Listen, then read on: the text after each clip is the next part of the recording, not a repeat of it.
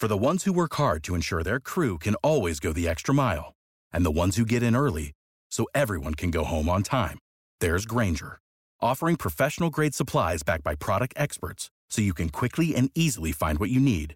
Plus, you can count on access to a committed team ready to go the extra mile for you. Call, click Grainger.com, or just stop by.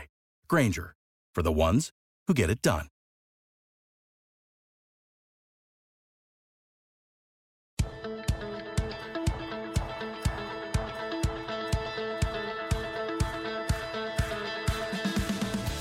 Hey everybody, it's Joe Trippi and welcome back to That Trippi Show. This week, some interesting and scary developments in the fight for our democracy. Alex, what's going on? Hey, Joe, you know, this might be the scariest topic we've probably ever hit. And stay with us for a minute on this one. Well, wait. We've had plenty of scary topics, dude, so don't. Yeah, well, I know. That's why I'm saying stay with us. And don't laugh, because this one's easy to laugh off, too. Tucker Carlson decided to go all in, and he's calling it the fight for democracy not in this country, but in Hungary, as in Hungary. And Joe, I think my first reaction, I saw a lot of people's first reaction online, was kind of scratching your head at it. But I think you made some good points. I saw Steve Schmidt made some good points on Twitter. This is much more calculated than that. Why is this so important to understand? Because it's preparing the base. I mean, this isn't just some weird flirtation with a big dictator. I mean, this is what Tucker and the authoritarian movement want America to become. I mean, he's out there literally going to Hungary, meeting with a dictator and talking and saying things to his audience like, this is what democracy should look like. I mean, you know, calling it democracy, calling it dictatorship democracy. I mean, Orban, literally built the wall and then tried to charge the EU make the EU pay for it. That sounds familiar. He's been so anti-immigrant. He's changed the judiciary, changed the education system in Hungary, gerrymandered the voting so that only one party exists, pretty much. Any of this sound familiar at all? And it's more how he's doing it. I mean, to sell and to be on the air for a week from Hungary to Fox's viewers, extolling the virtues of Orban and, like I said, an authoritarian dictatorial leader who came to power by dividing, spreading fear and hatred against the other. It's just exactly the kind of culture war, all put in the dressing here of saving Western civilization. Yeah, saving families. Yeah. Yeah, saving families, saving Western civilization. It's all the same thing. I mean, Jared Sexton's article in the Daily Beast, I think, laid out the case pretty good. He said that what Orban and his allies have made clear to admirers like Carlson and Bannon is that it's possible, given the willpower and audacity to reject liberal democracy in the 21st century and realize an authoritarian regime. That is literally what this portends. I mean, this is a deep and dark place that, and look, the stunning thing to me, look, I've been at MSNBC, I was at CBS Evening News, I was at Fox for 7 years, the other two for 2 each, and 2 years at CNN. And I saw Tucker Carlson up close at MSNBC when he was a center-left commentator, or whatever you want to call what he was back then. Let's say moderate, And then I was saw him up close at Fox.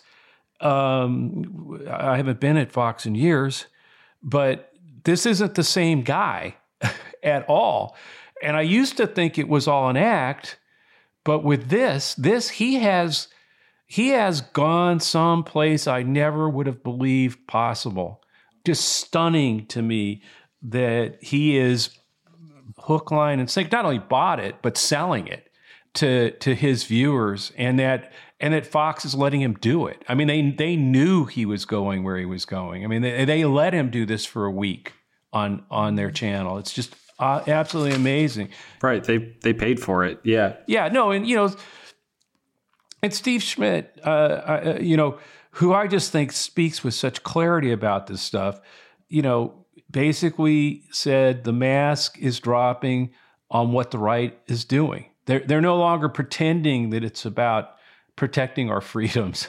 It's about grabbing the whole thing and imposing their will on all of us. And that means destroying democracy. It's sort of like I saw someone else say this, and I think it's the right way to put it too. When multiracial democracy means you're going to lose, your only option then is to end multiracial democracy. That's the only way you maintain power. And it turns out that Tucker Carlson and his ilk and Tucker's gone there. He's absolutely gone there. And that's what this trip to Hungary means. It's just unbelievable to me. Well, what I think a lot of people listening to us and need to really get is how similar this is and how it's really a blueprint for what they're trying to do. I mean, you look at every aspect of it. I mean, you talk about how Orban got into basically changed the curriculum and changed how history was taught. Critical race theory. Yeah. No, well, critical race theory is got nothing to do with anything. No one's teaching it. It's about, again, dividing, creating a reason to get into the schools and change the curriculum. Jonathan Chait, called it out about Tucker, and he said he's laying down a marker in the highest profile way he can that Orban's iron fist is the future the Republican Party should want. The splashy imprimatur of Fox News primetime personality, who's probably the right's most influential media figure, is an important milestone in the Republican Party's long evolution into authoritarianism. And this is why this is so important. And people keep saying, well, you keep sounding the alarm, and what's the answer? Well, first of all, there are a whole lot of people in this country that do not understand how deep and the threat is and how fragile the democracy is, how close we came to losing it in the last election on January 6th, how it hasn't stopped and how it continues to march on. That's one. We have to wake up more Americans. So that's why I tell people, one of the things you can do is make sure your friends, your neighbors, your coworkers are getting this message. Send them this podcast, send them Lincoln Project podcast, send them articles like Jonathan Chait wrote about Tucker Carlson, but make sure people are getting how fragile the fight for our democracy is, how they have to become engaged. All they have to do it. And look, I've talked to countless people. We're not going to be able to rely on the courts. The Supreme Court is gone. It's 6-3.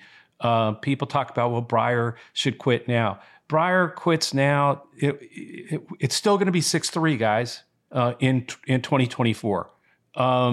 When the Republican House doesn't certify the results and it goes to the Supreme Court on whether all these new laws that disenfranchise people were legal, and they don't certify Biden's reelection, the Supreme Court's not going to do a damn thing. There's only one solution, and that is fight at the ballot box to defeat them. And yes, it's tough to fight extreme gerrymandering. That's what Orban did. Extreme gerrymandering in Hungary, and got his own sole party, into position where they cannot be defeated.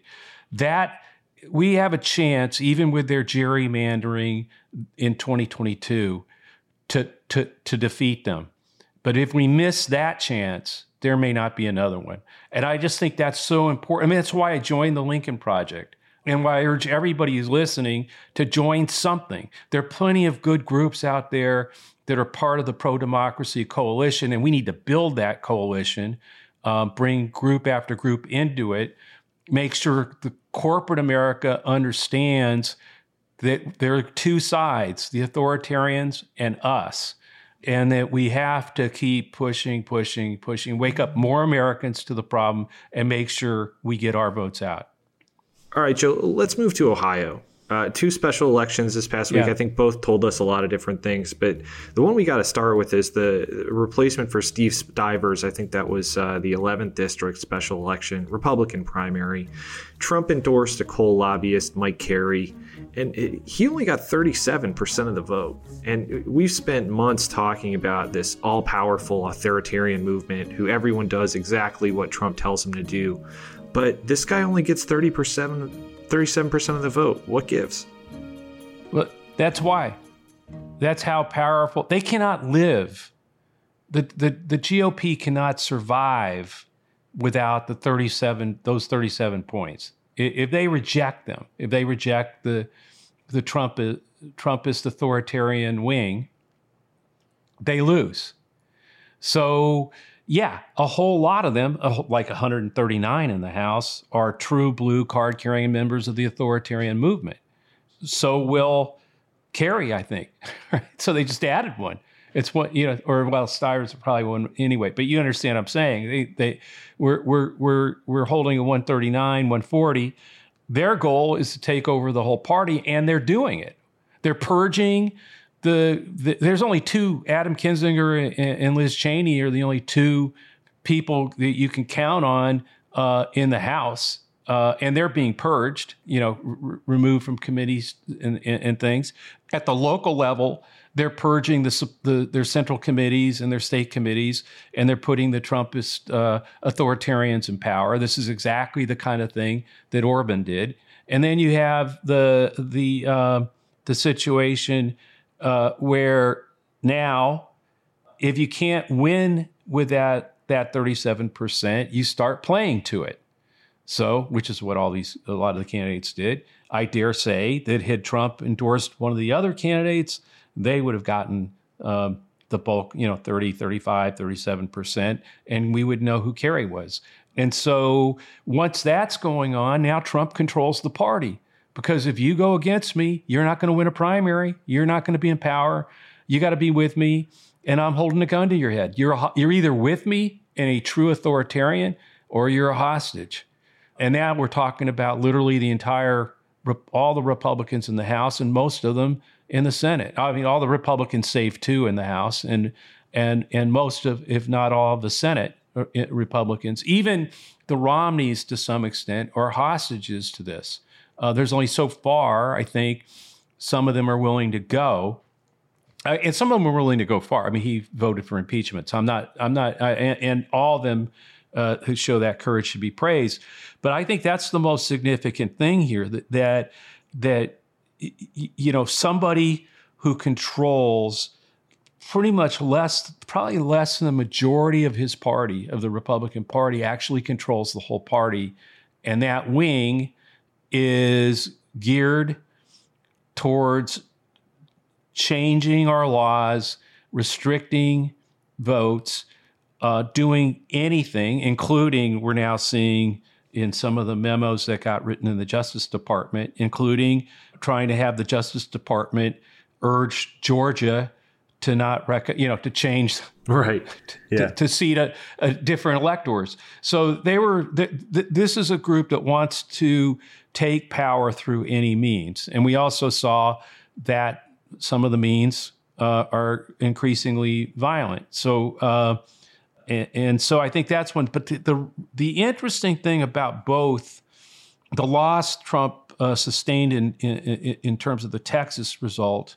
special result, and this one is both of them were really low turnouts.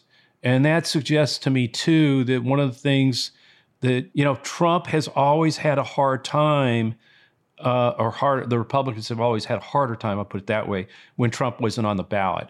And so that gives me some hope that in 2022, they can gerrymander, they're going to do everything that they can, they're going to suppress votes. But if we can do our jobs, organize, make sure people get the message of what the stakes really are here, I think there are some signs that we can succeed in 2022 because we have to. Well, you look at turnout, and I think there's been 4, maybe I'm missing one, but in the 4 specials I can remember, the one in Texas where turnout was low, and we saw what happened there. New Mexico, turnout was higher, and the Democrat won. Turnout was pretty low in this Ohio one that Kerry won. But in the other race in Ohio this week, I think the 15th district, turnout was like 50% higher. I think it was like 75,000 total votes. Yeah. Democratic side. Yeah. Anything you saw in the 15th district? I think that was Shontel Brown beating Nina Turner. Yeah. I mean, look, it was hotly contested between Shontel and Nina Turner. And so, and Shontel Brown ended up winning by just under 6 points. I think it was interesting in that we've now seen a string of wins by sort of the more moderate elements of the Democratic Party, if you will. Adams up in New York for the mayoral win there. We've seen a few others. And so I think, the part of what the authoritarian right keeps running is pushing against the socialist left that's going to come and destroy the suburbs. Well, Joe Biden's been president for a while now. The suburbs are still standing. And the extreme left of the Democratic Party has nowhere near. It has influence. It does impact policy. It does push, it does nudge, it does all those things, but it has not taken over the whole of the Democratic Party the way the authoritarian right has taken over completely at almost every level, from judiciary elements to elected officials to, just look at it. It's just, and at the state level, in a lot of these states, the legislatures are out of that whole wing of the authoritarian wing of the Republican Party. So I think it's healthy. I mean, I think our primaries have been a healthy thing. We're having arguments about policies, about whether we're pushing hard enough or not. I also think the party as a whole understands more and more what the stakes are. That if you cannot negotiate with Republicans to get anything done, we're going to have to negotiate with each other. I mean, we are the small d democracy party in the United States, and if we can't come to some consensus, and no one's going to be completely happy. No, that's never going to happen in the Democratic Party. But I think there is some understanding that we've got to stay together. If we've got to hold together to defeat the authoritarian movement that's threatening democracy. And we're going to have it out. We're going to have fights in these primaries. But I think so far, the eventual nominee has been someone who I think can win a general election. That doesn't mean Nina probably would have won a general election in this district too. That's not my point. I'm just saying, but in the end, I think people are starting to make those kinds of decisions. And I also think, look, Shontel Brown had some pretty good firepower behind her. The incumbent member of Congress in that district, Jim Clyburn, supported her. Which was a surprise, by the way. Yeah, well, it was a surprise when he endorsed Biden.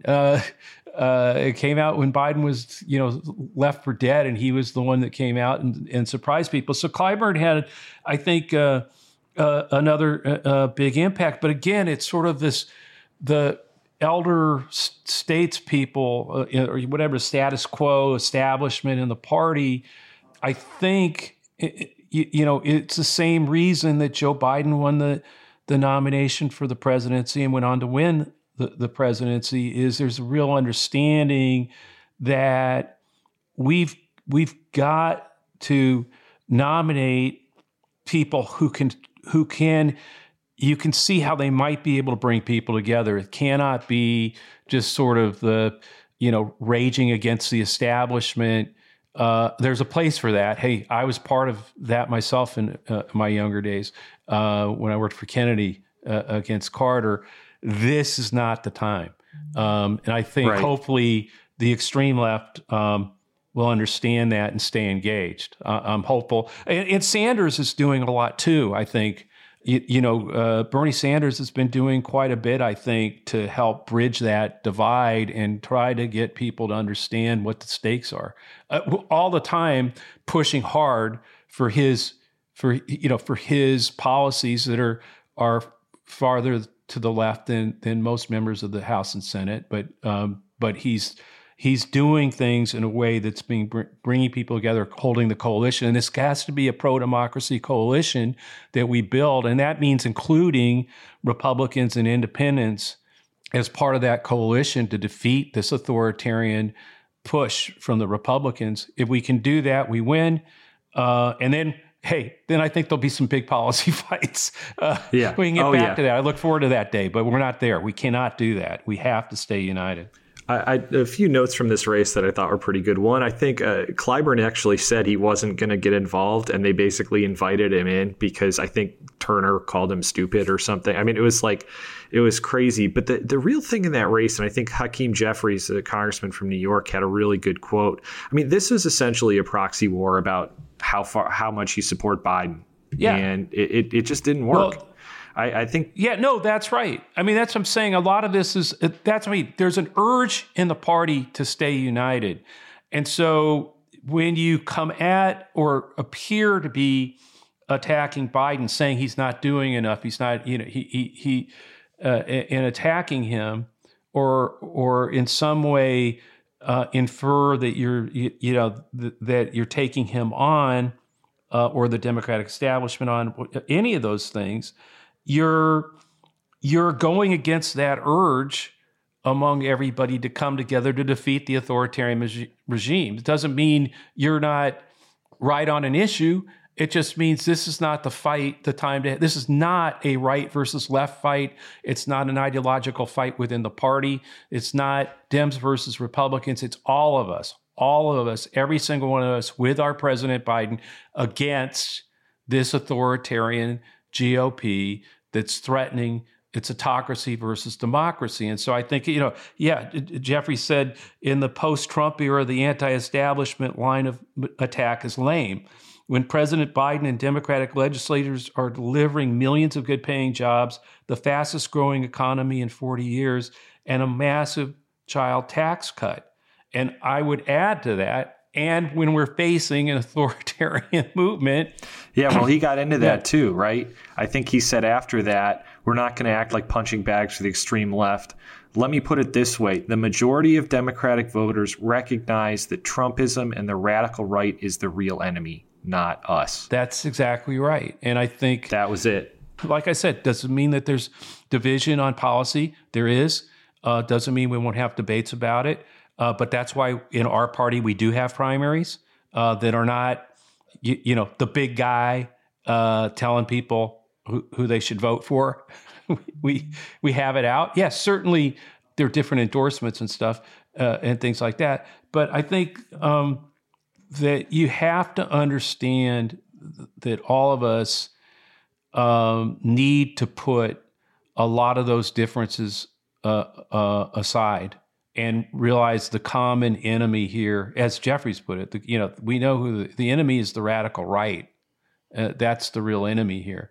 And he said apparently the extreme left hasn't figured that out. Well, I think more and more people are figuring out. That's why, again, when I said, hey, everybody, spread this message, make sure that you're getting people to listen to this podcast or some other podcast that talks about this threat. Or like I said, I'm not pitching the podcast. I'd love more people to listen. Alex would too. But I'm saying there are plenty of articles, things like that, Twitter. Make sure people are getting this, because the more people get it, and apparently,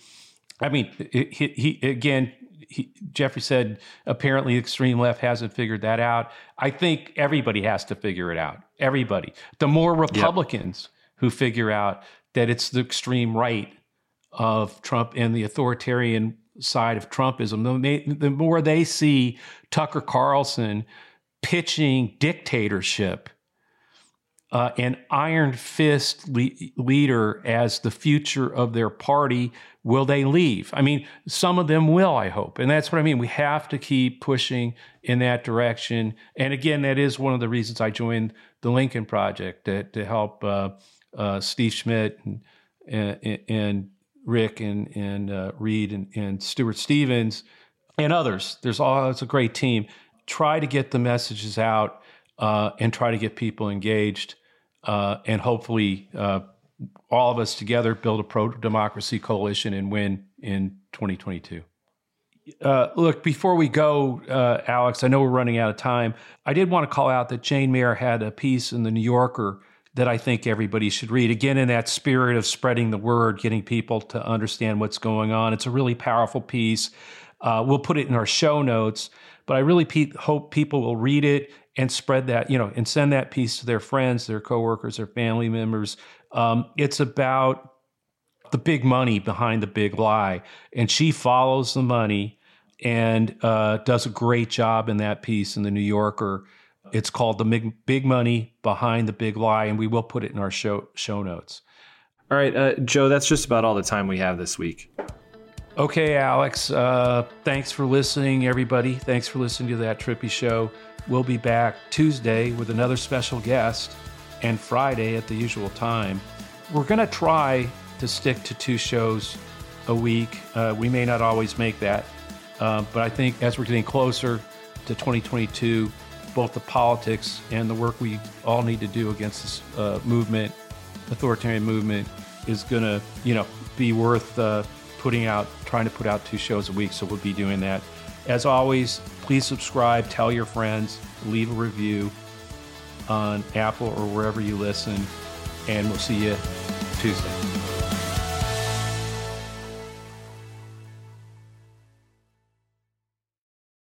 Without the ones like you, who work tirelessly to keep things running, everything would suddenly stop. Hospitals, factories, schools, and power plants, they all depend on you. No matter the weather, emergency, or time of day, you're the ones who get it done. At Grainger, we're here for you with professional-grade industrial supplies. Count on real-time product availability and fast delivery. Call, click Grainger.com, or just stop by. Grainger, for the ones who get it done.